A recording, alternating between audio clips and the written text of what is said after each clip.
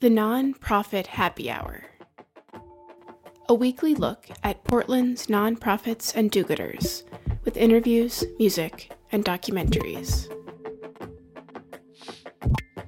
You're listening to the Nonprofit Happy Hour on X-Ray FM, brought to you by the Media Institute for Social Change, a public interest media lab that works to inspire, empower, and engage emerging media producers. Learn more online at mediamakingchange.org. I'm Rachel Miller Howard. On today's show, we bring you a conversation on nonprofit art spaces and modern photography with Lisa DeGrace, who is the executive director of Blue Sky Gallery. This is Phil Bussey. It's the Nonprofit Happy Hour on X-Ray FM. I am in the studio today with Lisa DeGrace, who's the executive director for Blue Sky Gallery. We thought it was a great idea to bring in visual arts for a radio program. How are you doing today? I'm okay, thanks. So tell us about Blue Sky Gallery, just in terms of, it's a photography gallery, and for somebody who hasn't been there before, where is it located, and a bit of what is the specialty? Yeah, so Blue Sky is a 43-year-old nonprofit photography gallery, all photography all the time. We are located, for the past 11 years, we've been located on the Northwest Park blocks in the DeSoto building, along with a couple of other galleries, including Hartman Gallery in Ogden and Froelich, and now the Oregon Jewish Museum. So it's really intended to be a sort of arts hub.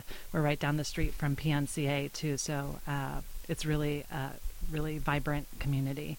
And I want to talk a bit more about just the lay of the land with Blue Sky Gallery, but let's talk about why 11 years ago Blue Sky moved there. I mean, that was, at that point, First Thursday was getting its legs, or already had by legs, that point. And was that the motivation to move?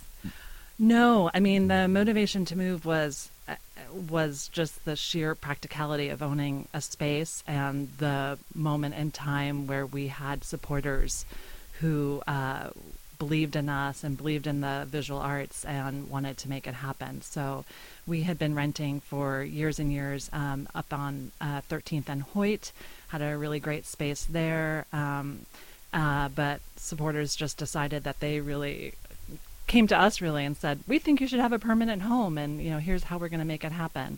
And and obviously there was fundraising and all of that happened, and great foundation support, but it was really the community that made it happen. And we do feel enormously grateful, because I am quite certain we would not be around without owning our own space, because it's the hot topic, or one of the big topics right now in the arts is the unaffordability of space. And so that we own our space, our survival is because of that.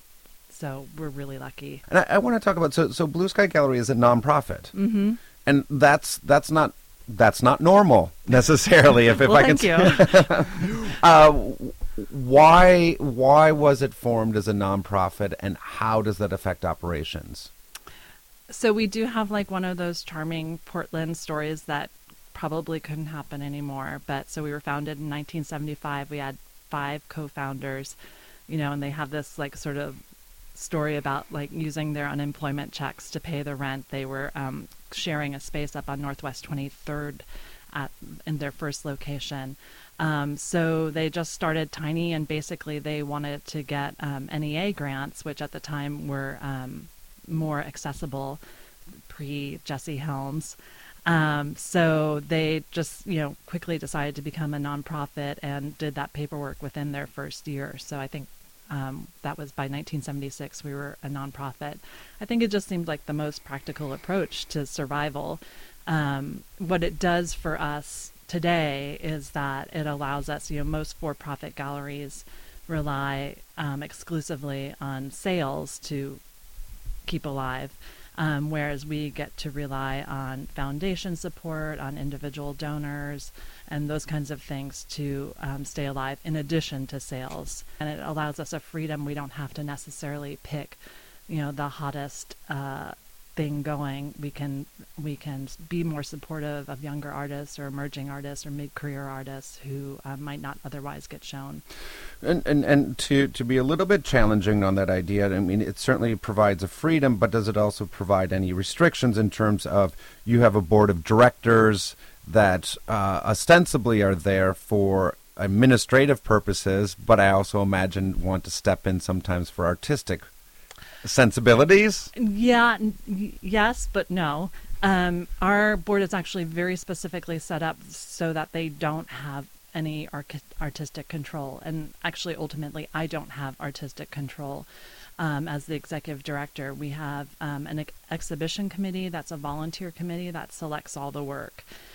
So it was really purposely set up, just like as you're saying, to avoid one voice or one particularly a sort of administrative voice to sort of take control of the artistic reins. So, I mean, and is that an interesting balance, because you have a group that is steering things administratively, but then has to be in the passenger seat artistically? I mean, are there ever meetings, if you can share stories, if there are ever meetings that people come in and they're like, oh boy, I just did not like that last exhibit? Yeah, definitely. People always have feelings one way or another. You know, everybody gets one vote, including me. And, you know, it is one of the more interesting conversations that we have, because obviously we look at work digitally just to consider whether or not we're going to show it. And so then eventually it, you know, if we accept it, it ends up on the walls. And just that moment of sort of saying, like, is this what I saw? In either a positive or, you know, occasionally a negative way. But usually it's a more positive experience. Usually whatever you saw digitally is, you know, of course, like 15 times better in person.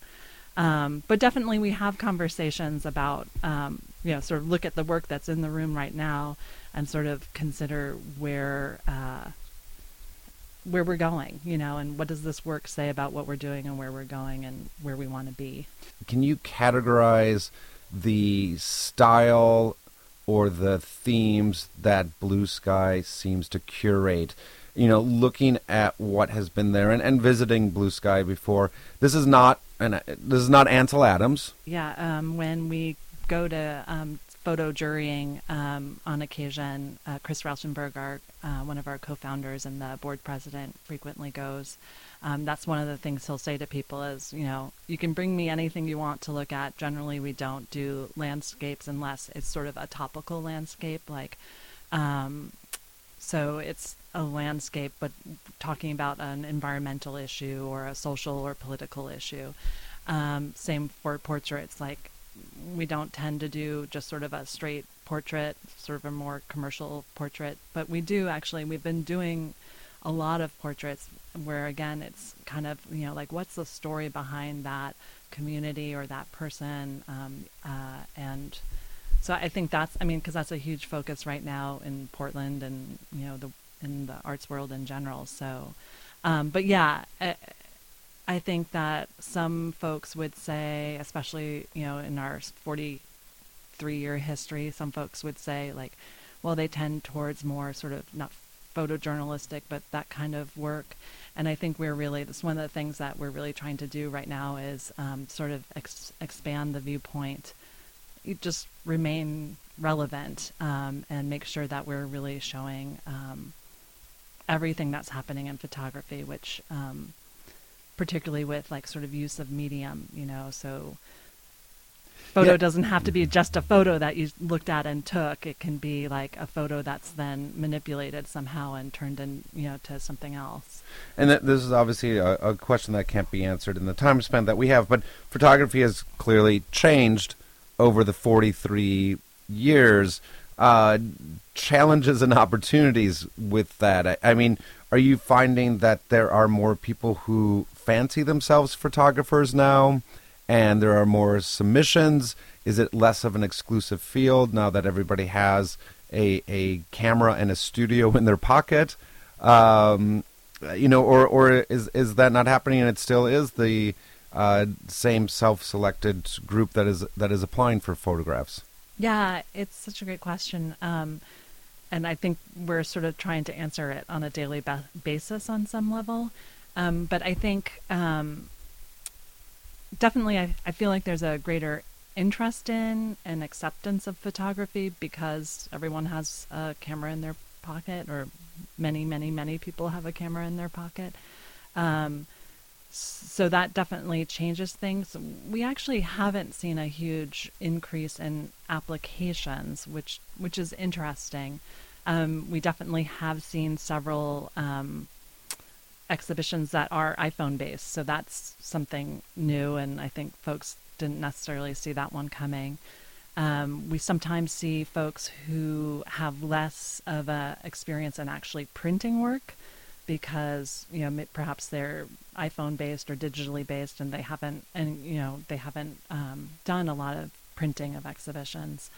And then I guess really the thing that I see changing the most or growing the most is this idea of straight photography, so to speak, meaning like I see something happening, I take a photo of it, versus photography where you're using photography as a medium. So one of our artists last April, Irvin A. Johnson, he would take portraits of people, African American people. He would then print out these huge prints of them and remove color, and with solvents and with bleach and all sorts of things, and then bring color and pigment and life back into the portrait, and really as a reflection on Black Lives Matter and on just all the killings that are happening right now. So that's just that's definitely non-traditional, but that is what's happening more and more, and definitely what we're interested in, making sure we're including those voices as well as that more traditional approach.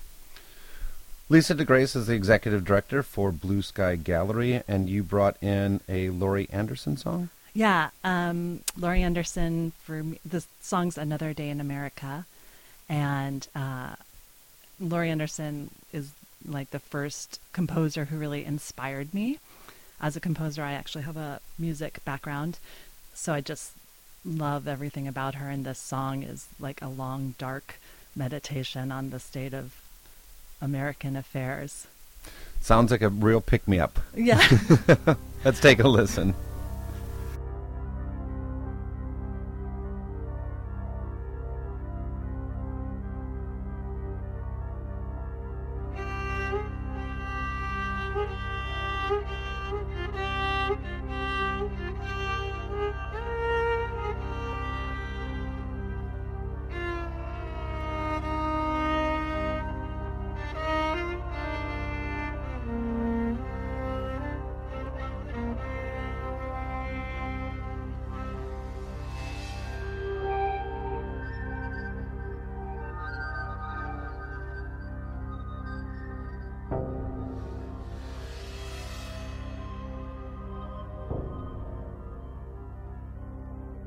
And so finally, here we are at the beginning of a whole new era. The start of a brand new world. And now what? How do we start? How do we begin again?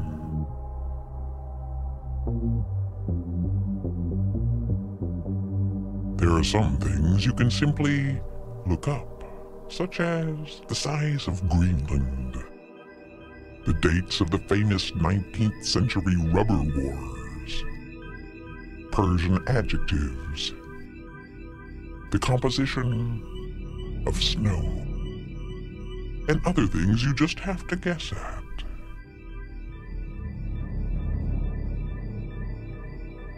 And then again, today's the day, and those were the days, and now these are the days. And now the clock points histrionically to noon, some new kind of north. And so, which way do we go?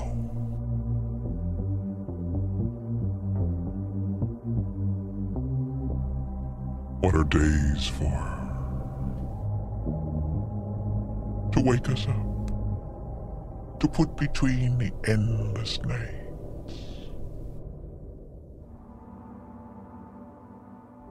And by the way, here's my theory of punctuation. Instead of a period at the end of each sentence, there should be a tiny clock that shows you how long it took you to write that sentence.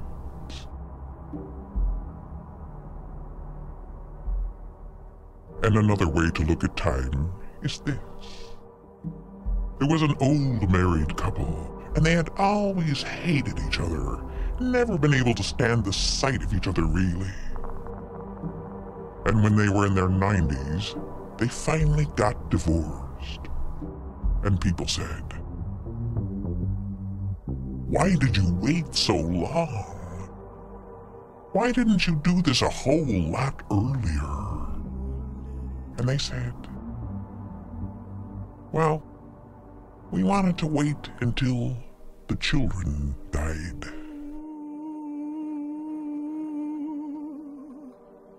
Ah, America. And yes, that will be America. A whole new place, just waiting to happen. Broken up parking lots, rotten dumps, speedballs, accidents, and hesitations. Things left behind. Styrofoam, computer chips.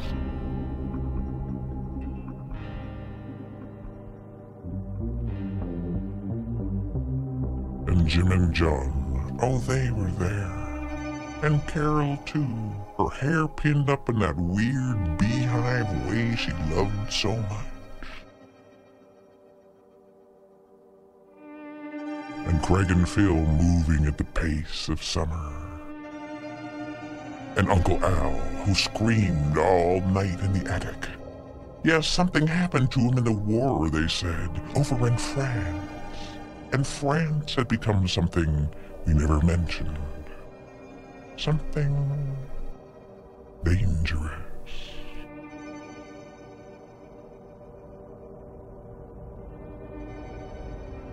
Yes, some were sad to see those days disappear.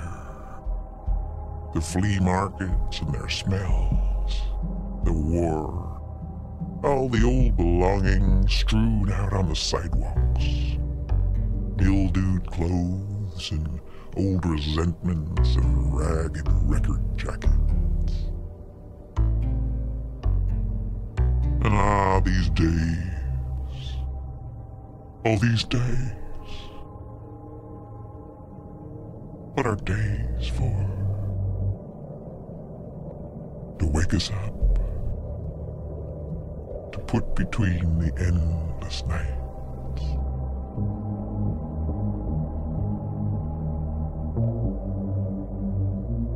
And meanwhile, all over town, checks are bouncing and accounts are being automatically closed. Passwords are expiring, and everyone's counting and comparing and predicting. Will it be the best of times? Will it be the worst of times? Or will it just be another one of those times? Show of hands, please.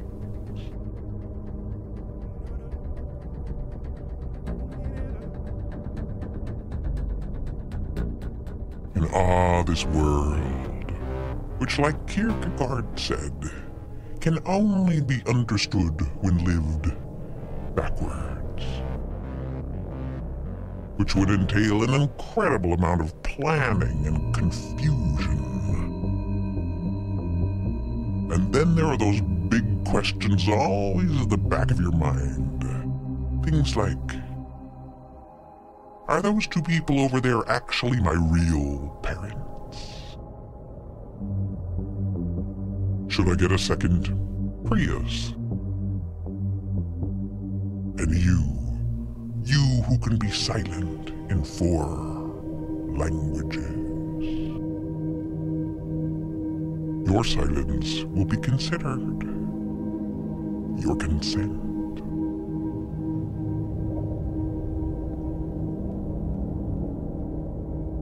Ah, but those were the days before the audience, and what the audience wanted, and what the audience said it wanted.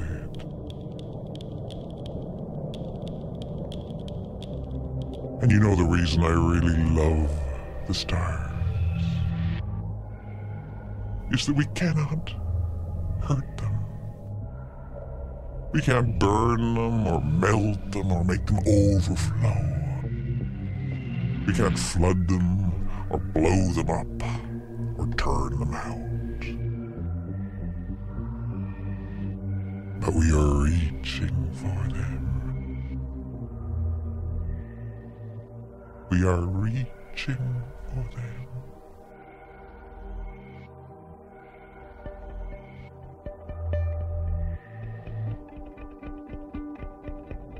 Some say our empire is passing,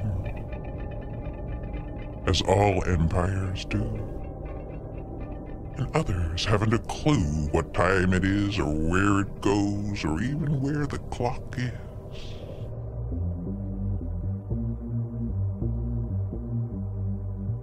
And oh, the majesty of trees, an unstoppable train, different colored wonderlands,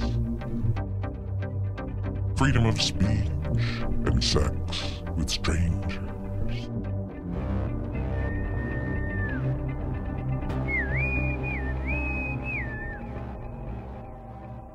Dear old God,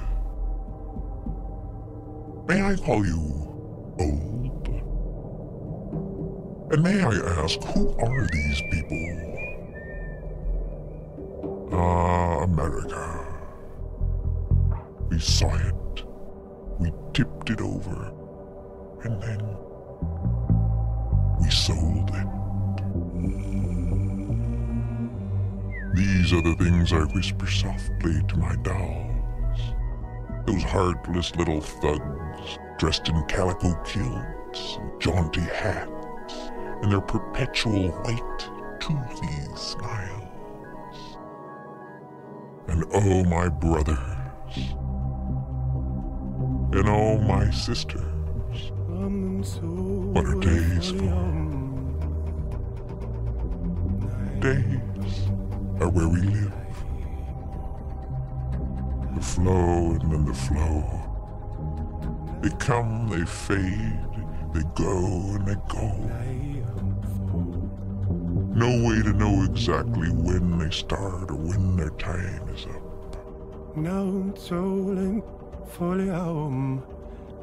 Oh, another day, another dime,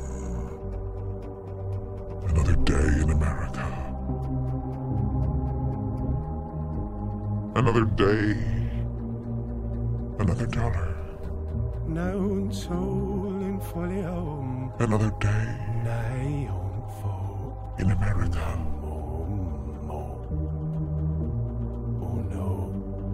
And oh, my brothers, and oh, my long-lost sisters. How do we begin again?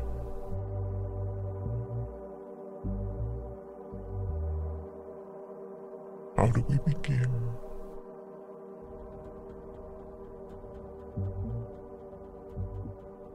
This is the Nonprofit Happy Hour on X-Ray FM. This is Phil Bussey. I am joined with Lisa DeGrace, who is Executive Director for Blue Sky Gallery.